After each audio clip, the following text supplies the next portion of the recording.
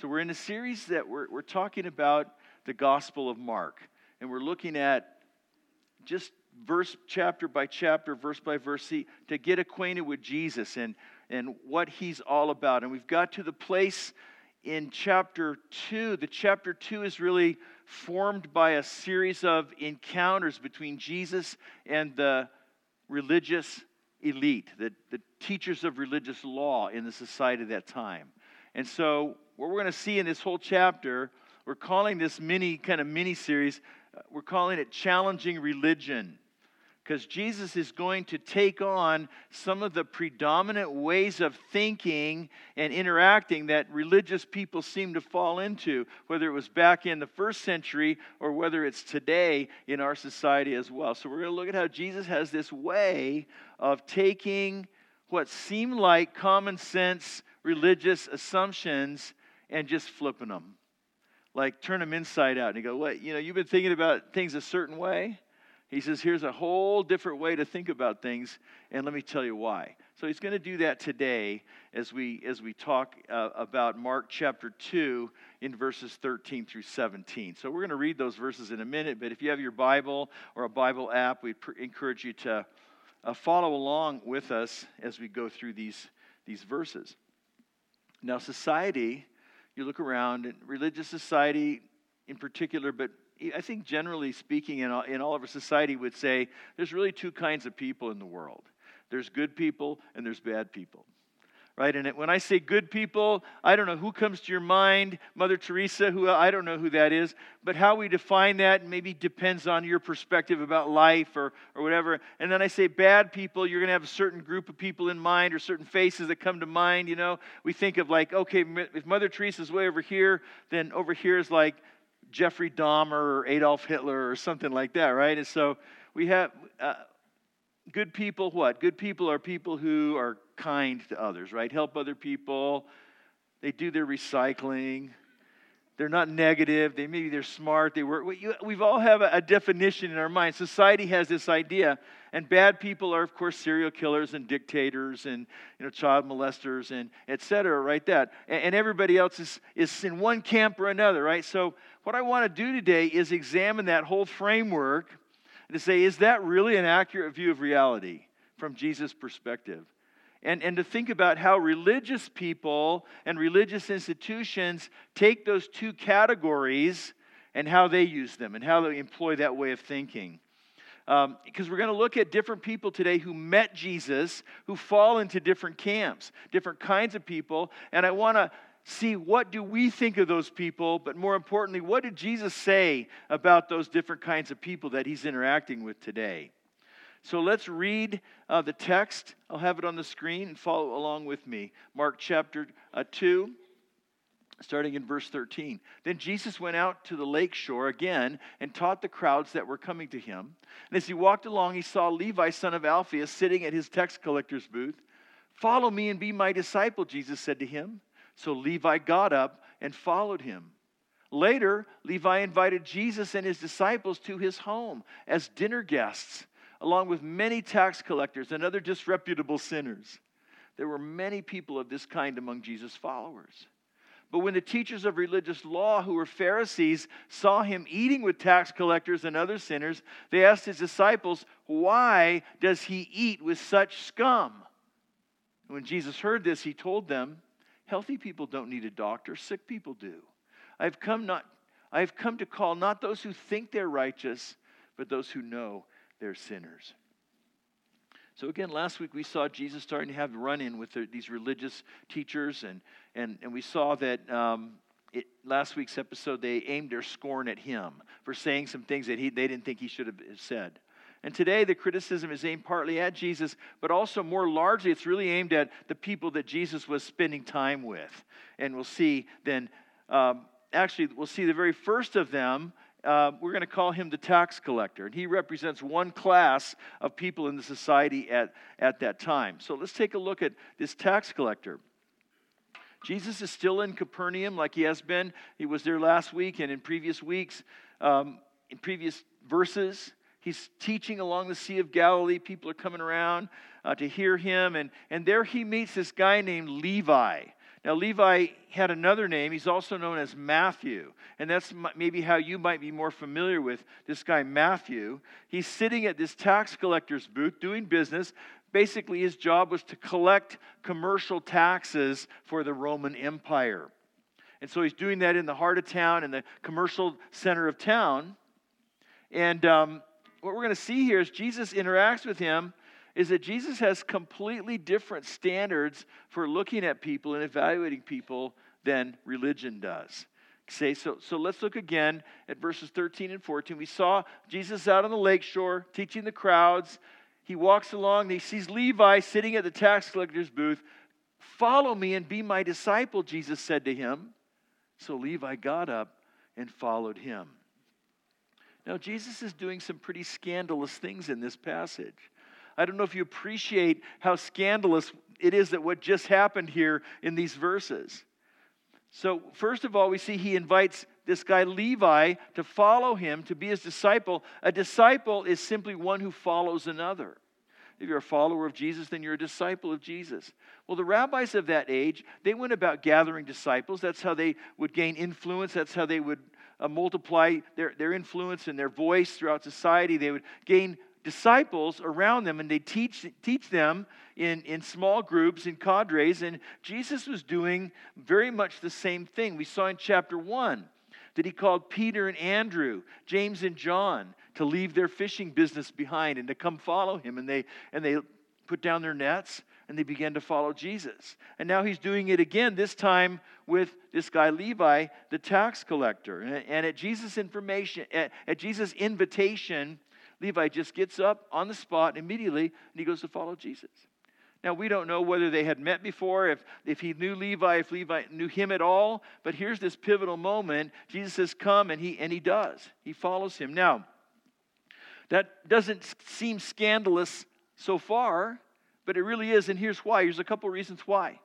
One reason that this was like shocking is that Jesus did not select the religious professionals to be his disciples, right? You know, it was a highly religious culture, and the people who were super religious were held in great esteem. They were really respected and honored. Now, they might not have been liked a lot by everybody, but they were certainly seen as the top tier of that society. And Jesus instead went totally outside of the mainstream. He didn't go taking applications at rabbi school to find his followers. So what Jesus calling Levi to follow, that's like me being chosen to ride in the Tour de France. It's not happening. Or you being chosen in the WNBA draft, right? I'm sorry, you're not that good, right? But that's how shocking it was for Jesus to go outside the mainstream to pick a guy like Levi. And then even more than that, it's even more scandalous when you realize that Levi is a tax collector.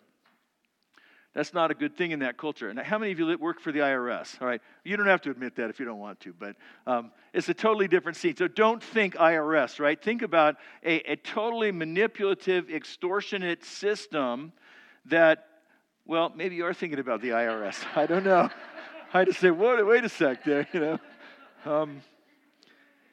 Tax collectors, this is way beyond choosing fishermen. Fishermen were not necessarily like super respected, whatever, but tax collectors were actually hated. Yeah, I've never hated anybody who worked for the IRS. I'm just thinking of those of you who worked there. Maybe you've hated someone who worked at the IRS. I don't know. Anyway, I digress. Here's the deal. You got to understand this about tax collectors in the Roman Empire. They were very much despised, partly because they're in a business partnership with the Roman Empire, these oppressive conquerors who've come in and taken away the Israel's freedom, and they're holding them under their thumb, and these tax collectors are in league with them, doing business for the hated oppressors, who not only were oppressive, but they were also Gentiles. And so to have that role would take anybody who's a tax collector and completely push them to the margins of Jewish society. They really became outsiders there. These are not guys who would have felt comfortable going to the synagogue, even though they were Jewish, right? And then secondly, a lot of them used really shady and violent tactics to collect their taxes, because the way it worked is that if you're a tax collector, you're like an agent of the Roman government, and the more you collect, the bigger your cut's going to be. And so people would use all kinds of extortion, all kinds of cheating and muscle to try to get more wealth for themselves. It's kind of like, I think it's a little bit like gang criminals running a racket, where, backed up by muscle, where you just hurt people to get more money. That's kind of what the gig was all about. Now, we don't really know much about Levi personally. Before he met Jesus, was he one of the worst? Was he kind of more a benign version of the tax collector? We don't know. But either way, he wasn't respectable. He's not a religious elite. Jesus would not have met him and found him in the synagogue. So what was it that qualified Levi to be a potential leader? And eventually, you know him as Matthew, right? He being one of the 12 apostles, wrote the first book of the New Testament. What qualified him to become that kind of person, that follower? This is the great thing. Where Jesus sees it differently, what qualified Levi was simply that he was willing to follow Jesus without reservation. That's it. Now, if we were given the job of finding some core disciples for Jesus who were going to go on and become great leaders and stuff, who would we look for? Who would we pick? Would we have picked Levi? Not sure we would. But I want you to read on here just to see just how scandalous Jesus' decision here to call him was. So on one side we have Levi and what he represents in that society as a tax collector. But I want to look now at the other side. I want to look at the Pharisees. These are the polar opposite of the tax collectors. These are the most religious people in society. They're at the heart of everything, the synagogue and everything else. They're a highly respected group.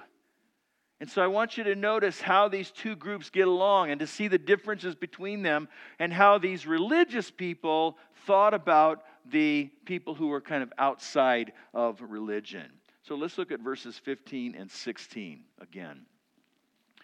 Levi invites Jesus and his disciples to his home as dinner guests, along with many tax collectors and other disreputable sinners. There were many people of this kind among Jesus' followers. But when the teachers of religious law, who were Pharisees, saw him eating with tax collectors and other sinners, they asked his disciples, "Why does he eat with such scum?" So here's another really scandalous thing that Jesus did. He spent time socializing with disreputable and unworthy people. He accepts this dinner invitation from Levi.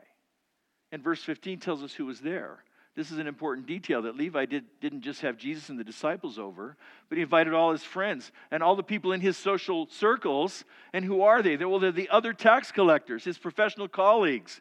And then it says just a general blanket statement, other disreputable sinners. At least from the point of view of the society as a whole, these were the dregs of the culture. These were the lowlifes, the rejects of society, the people who are farthest from the religious ideal of the day. Matthew says, these are my friends. These are who I'm going to invite to meet you, Jesus. Who would that be in our world? Who would be considered in that class in our culture, in our society today? I've often thought about that, wondering like, okay, kind of what would this gathering look like? Well, it might have drug dealers there. It might have hookers and pimps. It might have the guy who runs the porn sites. It might have the guy who runs the abortion clinic. It might have some gay couples there. Some transgendered people would be there. It might have some illegal immigrants or just a lot of people that our society might, especially the religious elements of our society, might really look down upon. It's like Jesus is saying to church people, he says, no, I'm not coming to the potluck Friday night because I have a dinner party with the Traces. And so that's not all. It's not just that Jesus socialized with these people, but Mark says, he points out many people of this kind were among Jesus' followers. So it's like he was saying, yeah, come be my disciples. I know who you are. Come be my disciples. Now here's where we meet the Pharisees. The Pharisees were a sect of Judaism. Judaism is divided into some different kinds of groups with different points of emphasis, kind of like denominations of Judaism at the time. And the Pharisees were reformers, because in the period between the Old and the New Testament, Judaism had been influenced significantly by Greek and Mediterranean culture. Alexander the Great had conquered the whole Middle Eastern area, and his successors had been ruling there for a couple hundred years. And during that time, the whole Jewish nation had become more and more influenced and more compromised with that foreign culture. And so the Pharisees arose as a way to call Judaism back to its Old Testament roots, back to being faithful to God again. And so they were really serious about obeying God. They were really serious about purifying Jewish life and religion. In fact, the word Pharisee means like a purifier. And that partly explains, I think, their response when they saw who Jesus was having dinner with. That Jesus wasn't being pure in their mind. And so they said, whoa, something's wrong with this picture. Now, in the culture of that day, there's a certain intimacy associated with eating a meal together. That's still part of our culture to some extent, although we eat fast food and we go running around. But if you invite someone into your home and you go to the trouble of preparing food and you're going to spend an evening with them, there's a certain intimacy with that, right? And so in that culture, even more so, because you're saying, I'm letting these people into my life. I'm letting these people into my world, behind the curtain, so to speak. And so there's something significant going on here. The Pharisees are upset about it. And so they ask Jesus' disciples, why does he eat with scum like that? Now that reveals two things about them, two things about their perspective on stuff. One is that they believe that people far from God are just scum. They believe that people who disregard the religious standards are worthless and contemptible. And then the other thing is that it shows us their idea about Jesus. It confirmed in their mind that Jesus could not possibly be legitimately speaking for God. Because if he was, he'd be more like us. He'd be the purifier. He would never go anywhere near those kind of people. In fact, there's another incident that kind of expresses this. It plays this out a little bit more for us. In Luke chapter 7, Jesus accepts an invitation to go eat with a Pharisee, with a guy named Simon. So he gets a dinner invitation to Simon's house. So we see Jesus, by the way, is an equal opportunity dinner guest. He'll go with the Pharisees, he'll go with the tax collectors. Wherever he's invited, he goes. And it says, Luke says that during that meal, a certain immoral woman, and that's the quote from the text, she invited herself into the Pharisee's house, just came right in, and she kneels at Jesus' feet, and she starts anointing his feet with this expensive perfume, and it says with her own tears. She's obviously deeply emotionally moved by Jesus, because he's forgiven her. But look at Luke chapter 7, verse 39. When the Pharisee who had invited Jesus saw this, he said to himself, if this man were a prophet, he would know what kind of woman is touching him. She's a sinner. So it's the same response we saw from the Pharisees in Mark chapter 2, right? Well, believe me, Jesus knew what kind of woman was touching him. It's just that he didn't see her the same way that the Pharisees saw her. He didn't evaluate her or understand her in the same way that they did. But you know what? I think the response of the Pharisees, I don't think that's uncommon today. I think there's been like super zealous religious people ever since day one, not just in the realm of Christianity, but in other groups too, who, have this kind of attitude to people who aren't part of them. So maybe you grew up in a setting like that. Maybe you grew up in a religious setting where the very most active members judged people who were not part of your group, or people who were kind of part of your group but weren't really living up to it. Not uncommon. I want you to think back about your own experience in life. Have you ever thought of another group as the scum of the earth? Have you ever looked at and thought about others and said, we're the good guys, they're the bad guys? See, that's the heart of the Pharisees creeping in. You know, the Pharisees were not all bad. They wanted to honor God. They wanted people to obey God and follow him fully, but what they failed was to see themselves and to see God the way that God sees people. So some of you can relate to them a little bit. Maybe you don't want to be that way, maybe, but you feel the tug, or maybe you go, oh, for the first time I'm realizing, oh, I'm kind of like those Pharisees. Or maybe some of you can relate more with the tax collectors and disreputable sinners. Because you're going, man, I'm not sure about religion stuff, and I don't think the religious people are all that cool, and they seem kind of judgmental, and I'm not sure if I want to, live this kind of life, or I'm not sure that I'm even welcome. So I want to explore really the difference between the two and how that affects us today. Because religious people say there's two kinds of people. There's the good and the bad. But Jesus says, no, there's more to it than that. There's a whole other factor that we're not taking into account. And he's going to reveal that to us in this third part of the passage. So how does Jesus respond to their criticism? He doesn't say, oh my gosh, I'm so sorry, you're right. No. He doesn't own that criticism at all, but he goes on to explain the purpose behind the actions that they have observed. They observe that he's eating with certain people. That part is true. But he wants to explain to them the whole reason why he came and why he's interacting with them. And the reason we're going to see is because he intends to bring hope and forgiveness to people who know that they're sinners. Look at verse 17. When Jesus heard this criticism, he told them, and by the way, we don't know if he's telling the disciples who are reporting it back to him or if he's telling the Pharisees themselves. But here's what he said, it's what counts. He says, healthy people don't need a doctor, sick people do. I have come to call not those who think they are righteous, but those who know they're sinners. This is a huge, huge insight into how Jesus sees people. And honestly, I want my way of seeing people to be framed by what Jesus says here. So number one, he does not present everybody as just okay. Jesus is not saying, look, people are mostly basically good. People are okay, don't worry about it. These people are fine. These tax collectors, these disreputable, they're fine, don't worry about it. They can do whatever they want to do. He's not just saying, hey, just be true to yourself and follow your own path.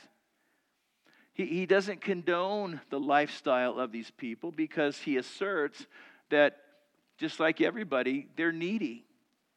They're broken. They're spiritually sick. They need a remedy. He says, look, the people I'm hanging around with, they need something that they don't have. So he's not just presenting everybody as okay, but while the Pharisees saw needy people and scorned them, Jesus sees needy people and loves them. What a difference. And then the second thing we see is that this is where he identifies the two kinds of people in the world, not the good and the bad. Yes, religion says, there's these two kinds of people. There's the righteous and there's the sinners. But Jesus says, there's two kinds of people. The first kind are people who think they're righteous, and the second kind are people who know they're sinners. That's it. That includes everybody in the whole world. There's people who think they're righteous, and there's people who know they're sinners. And that's really the classification that makes sense in Jesus' perspective. There's people who are broken and don't realize it. There's people who are broken and know it. And that's about it. Now, the first kind think that they're righteous. They think that they're better than others. They think that they're more loved by God.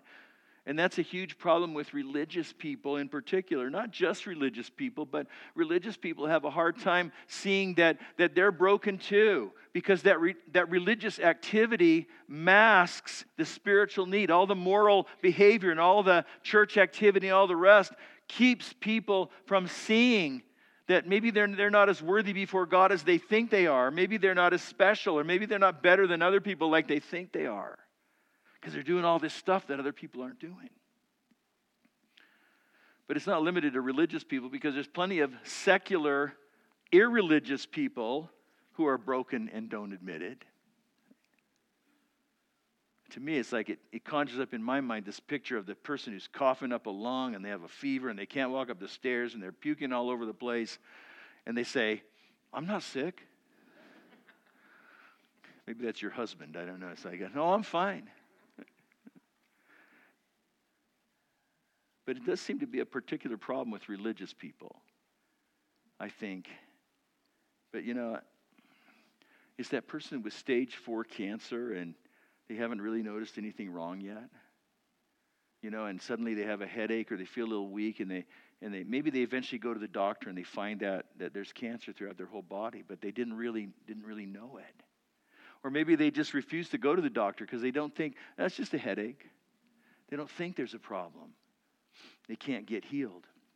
I was talking to Pastor Brian Dwyer about this, and he was sharing with me how this is like how his grandfather passed away. He was fine. Everything seemed fine. He was just going about his normal life, and he just, one day, boom, was done. And they found out that he'd been pretty sick all along the way. So there's the people who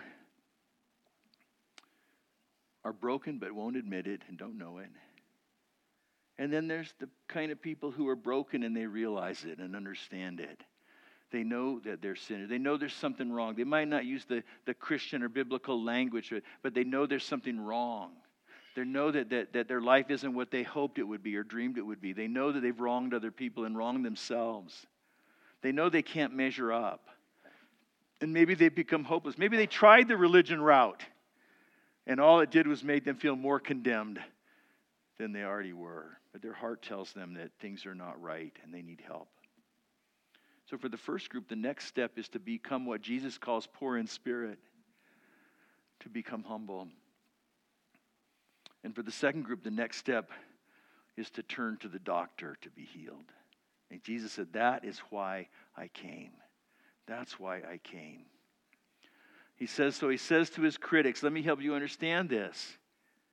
Because what I hear you saying, it's like I'm paraphrasing here, but it's like if Jesus is saying, like what I hear you saying is, you're challenging the doctor, is saying, like, hey, doctor, why do you spend so much time around sick people? What's wrong with that? Jesus says, if you understand that, you understand why I came. I came for this kind of person who knows their need. So he entered into our world to call us to himself, to invite us to find healing for our brokenness. Here he is at Levi's house, the party. He's not just partying. He's not just lighthearted revelry. He's not just, hanging out, buddying up with the guys. And it's not like he didn't care about how they lived. You remember he met the woman who was taken in adultery, and he forgave her, but he said, go and sin no more. And so he's engaged in their world to teach them God's heart and God's ways, and to forgive them as they turn to him, to embrace them as they came to him and followed him. So I look at this passage, and this brought up a practical question in my mind. Because I hear a question all the time from people, from Christians, people of moral values and so forth. They go, it takes a couple different forms. So one form is like this. People say to me, like, I've been invited to my gay cousin's wedding. What do I do with that? Or another form, it says, my niece converted to another religion. I've been invited to her baptism. What do I do with that? What would Jesus do with that? Now, this is just me. Maybe this is just my opinion about stuff, but here's how I read this. Based on Mark chapter 2, I think Jesus would go where he's invited. Now, the reason that people hesitate is because what I hear most often is that by showing up, I don't want to condone their decision. I don't want to condone their behavior. But here we see with Jesus, he's present with these people, but his presence there did not mean that he condoned what they were doing. He was there to help them find God. He recognized full well that sick people need a doctor, and that's why he was there. So for me, I'd say, yeah, go. That's your decision, your conscience before God to decide what you need to do. But I think this passage might give us some insight about that decision. But that brings us back to the main point, because what Jesus is saying here is really the only kind of person that can actually be saved and know God is the second kind of person. The person who's broken and knows it. The person who recognizes they're a sinner. Because a relationship with God is not about how much good you do. It's not about how worthy you can prove yourself to be. It's based only on what Jesus has done for you, what you could not do for yourself, and it only kicks in when you admit your need and you accept His provision by faith and you turn to Him as the only solution. That's why I say the second kind of person is the only one who can be saved. And if the religious, self-righteous person then recognizes their need, then yes, then Jesus' arms are open. But what often happens, I've seen in years and years of life in the church, is that all of us come to Jesus on that very basis. We recognize our need and our sin. But what happens often for many of us over time, we start living in the faith community and God's working transformation in our lives, and we're excited and encouraged about changes that happen, and we start to be around other religious people a lot, and over time we forget where we came from. And we start to think that we earned something from God that other people didn't. And we start to think there's something special about ourselves before God. And we can then start thinking too highly of ourselves and too critically of others. Every single Christian started as the second kind of person. Every single Christian started as Levi, basically, right? So how do we keep from becoming the other kind of person, the Pharisee? And here's the answer. I think ultimately the answer is by living in the shadow of the cross. By living in close proximity to the cross.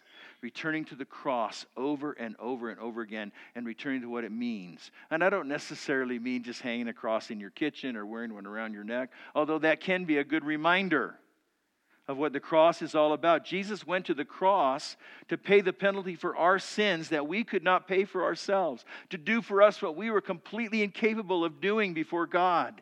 We had no righteousness, and Jesus died in our place, and then He invested us with His righteousness before the Holy Father. And all of that is about the cross. When you think about the cross, it humbles us.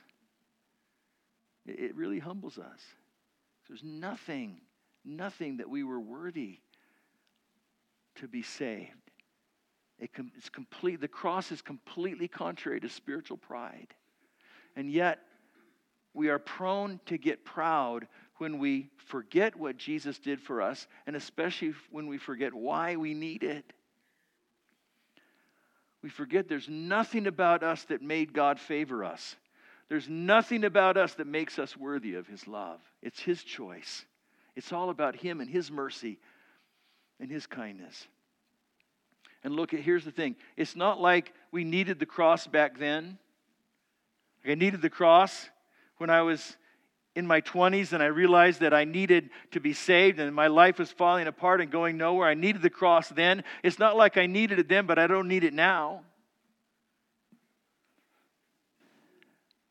Always need God's mercy. We always need God's grace. We're always needy, broken sinners. Yes, the Holy Spirit is working transformation in us through Jesus, and we come to follow Him, and there's a supernatural thing that happens. We begin to grow, but as long as we're living in this fallen world, we'll always still be broken. We'll always still be needy in some way or another. We always need Him. The only difference is that God chose to love us. God chose to rescue us. And when we remember that, it's really hard to look down on other people. It's really hard to think more highly of ourselves than others. Because the cross makes us ask, not, why does Jesus eat with scum like that? The cross makes us ask, why would Jesus accept scum like me?